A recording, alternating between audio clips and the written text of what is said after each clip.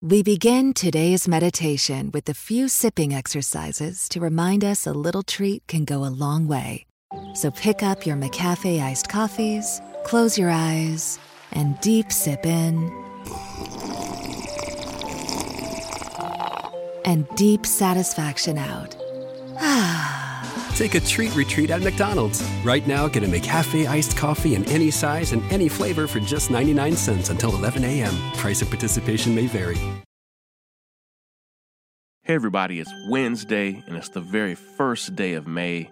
And today I'm going to go back to my roots and do something that I used to do almost once a week when I was the senior justice writer for the New York Daily News.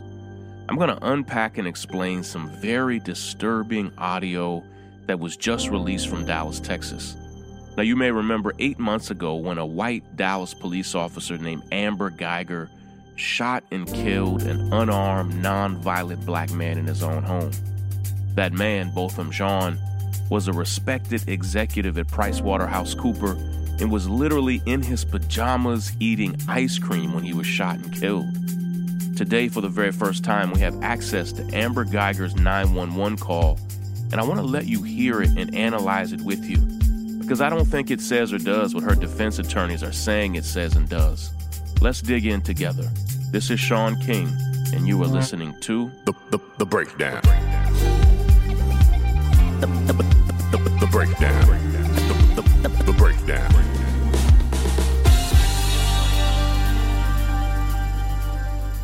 The system that we call the justice system in the United States of America was not actually created to provide justice for African Americans.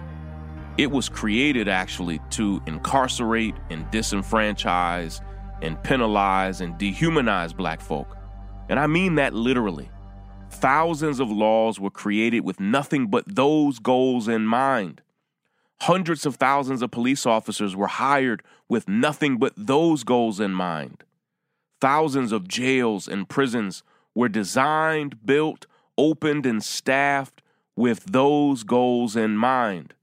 And so, anytime we get a case where we have a black person that was brutalized or killed, and that black family seeks justice, they are forced to find out what I've seen hundreds of black families learn the hard way.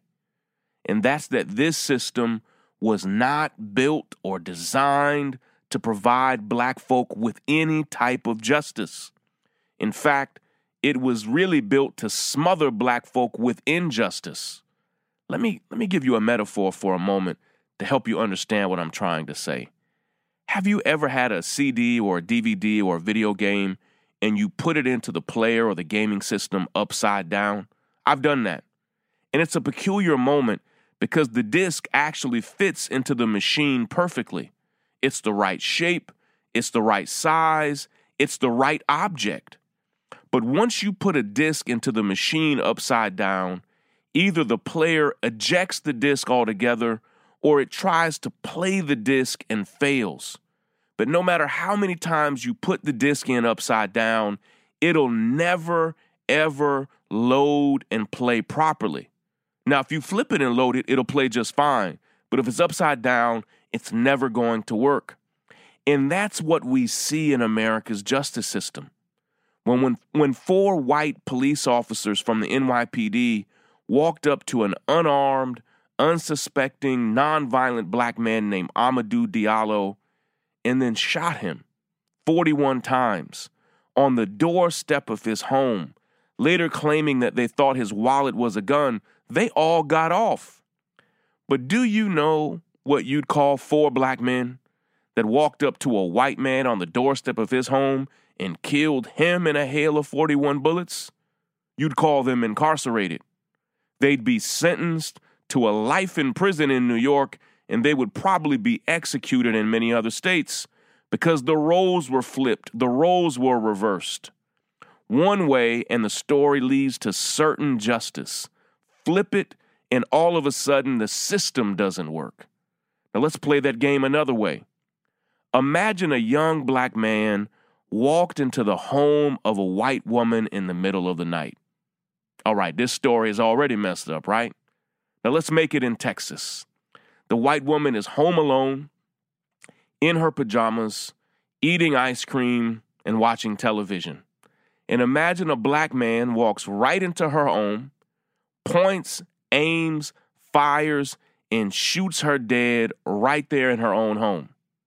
Now, if that case went to trial, let's say it went to trial 100 times, I can say with reasonable certainty that that black man who walked into the home of a white woman and shot and killed her while she was watching television and eating ice cream in her pajamas, if you tried that case 100 times, that black man is going to be found guilty 100 out of 100 times. It doesn't even matter the city. He's going to prison and will probably receive the death penalty in Texas. But do you remember what I said earlier? The justice system wasn't designed to provide justice for black people. It was designed to incarcerate us. So let's flip the story. Instead of a black man walking into the home of a white woman in the middle of the night and killing her, let's flip the script.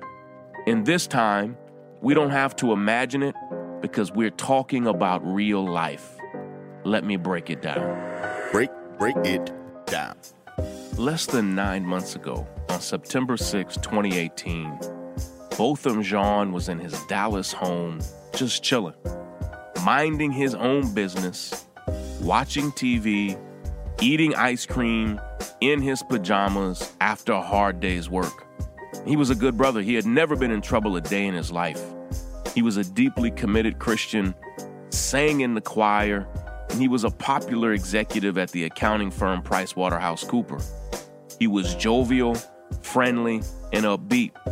He was just 26 years old and he had his whole life ahead of him. He sang so much, so loudly, that people knew him for his gospel singing and gospel music. He was a sharp dresser and he kept a tight fade. Botham and his family were from the Caribbean island of St. Lucia, and it's a beautiful, peaceful place. I was just there a few weeks ago. And a stranger shot and killed him right there in his own home. He was innocent. He didn't deserve it. He didn't threaten anyone. He didn't confront anyone. He didn't break any laws. A stranger came into his home and shot and killed him. He should be alive and well right now. For all intents and purposes, we shouldn't even know the name Botham Jean. He shouldn't be famous right now. When the roles were reversed in this case, it would be open and shut. And the only reason this case is not an open and shut case is because Botham's a black man and he was shot by a white woman. Reverse the roles and Botham would have already been convicted, even with his impeccable reputation.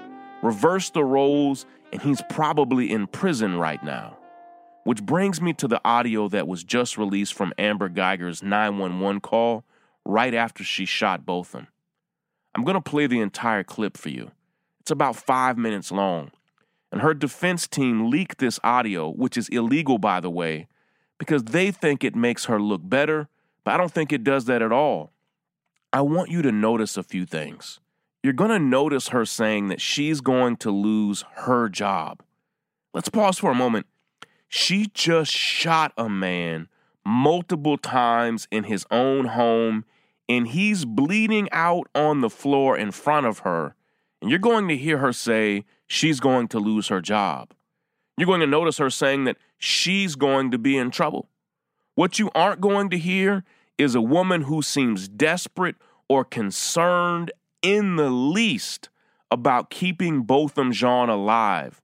It's clear from this audio that he is not her top priority, but that her own well-being is her top priority. And I'll tell you what else is missing in this audio. Weeks after Amber Geiger murdered Botham, she said through her attorneys that she feared for her life and that he rushed her in some kind of way. Now listen, we've been hearing that lie literally for hundreds of years, and I want you to listen to this audio and see if you think that's remotely true. Listen carefully. She never mentions or even alludes to such a thing. She never even suggests that she feared for her life in any kind of way. Here's what I really think happened. I think one of two things happened. Now, several reports stated that she called the apartment management on Botham multiple times before because of his loud gospel music, and she lived right beneath him. I think after a hard day's work, she might have gone up there to confront him on purpose and shot him in some kind of rage. Or she literally did do what she said she did, and she literally walked into the wrong apartment, saw him, and shot him. But either way, her protections from being a police officer do not apply in this case. She wasn't on duty. She wasn't on call. So either way, on this date, she entered a man's home and shot and killed him, an innocent man. And I want you to hear the audio for yourself. The breakdown.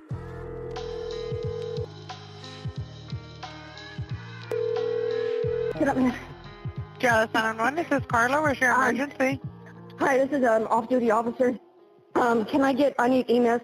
I'm in number. What's your address? Do you need police as well or just EMS? Yes, I need both. Okay, what's the address? I'm at apartment number 1478. I'm in 1478. And what's the address there? It's 1210 South Lamar, 1478. Yeah. What's going on? I'm an off-duty officer. I thought it was in my apartment, and I shot a guy thinking it was my apartment. You shot someone? Yes, I thought it was my apartment. I'm fucked. Oh my God. I'm sorry. Okay, and where are you at right now? I'm in, what do you mean? I'm inside the apartment with him.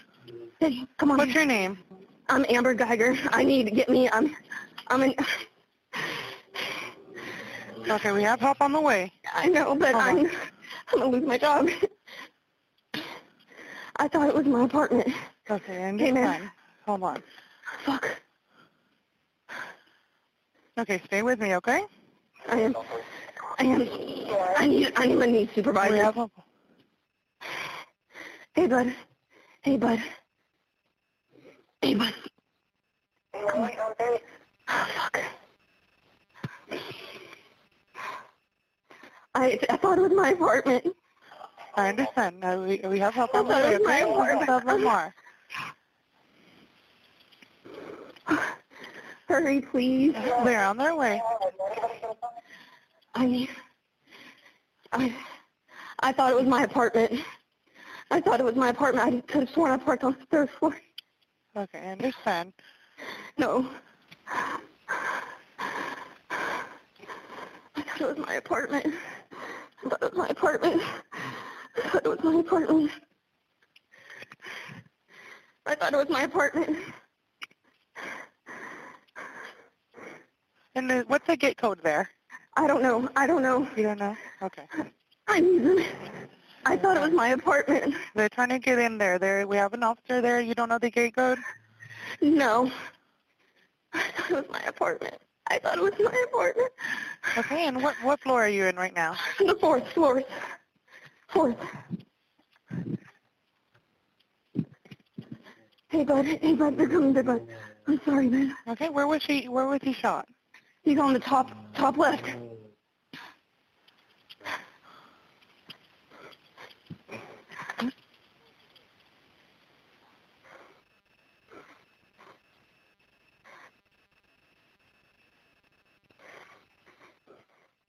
Okay, you're with Dallas PD, right? Yes.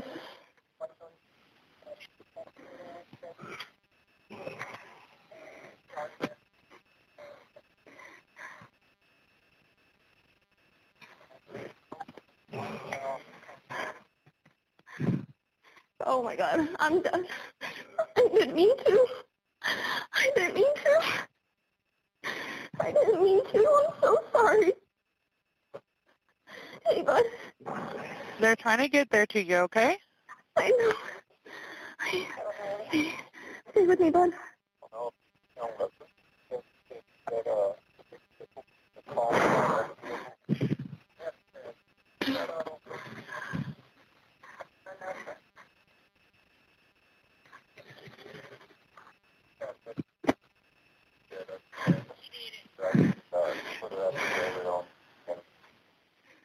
Holy fuck. Okay, they're almost there. They're already there. They're trying to get to you. Holy fuck. I thought it was my apartment.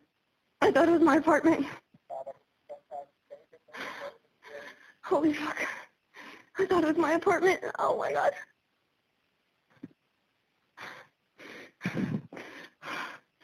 Fuck.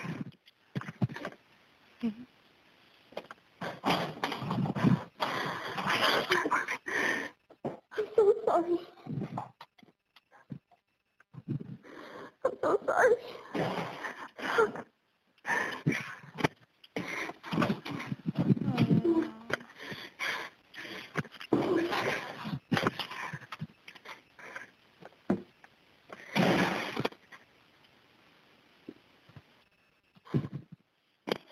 Oh my god. Okay, they're trying to get there to you. Do you hear them? Do you see them? No.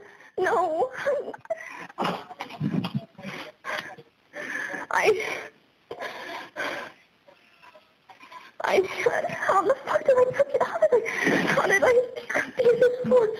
I'm just tired. Hurry. Over here. Okay, go ahead and talk to them. No, it's me. I'm off duty.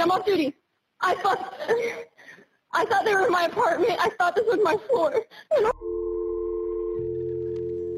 I found that audio painful to listen to, and I have a couple of concerns here.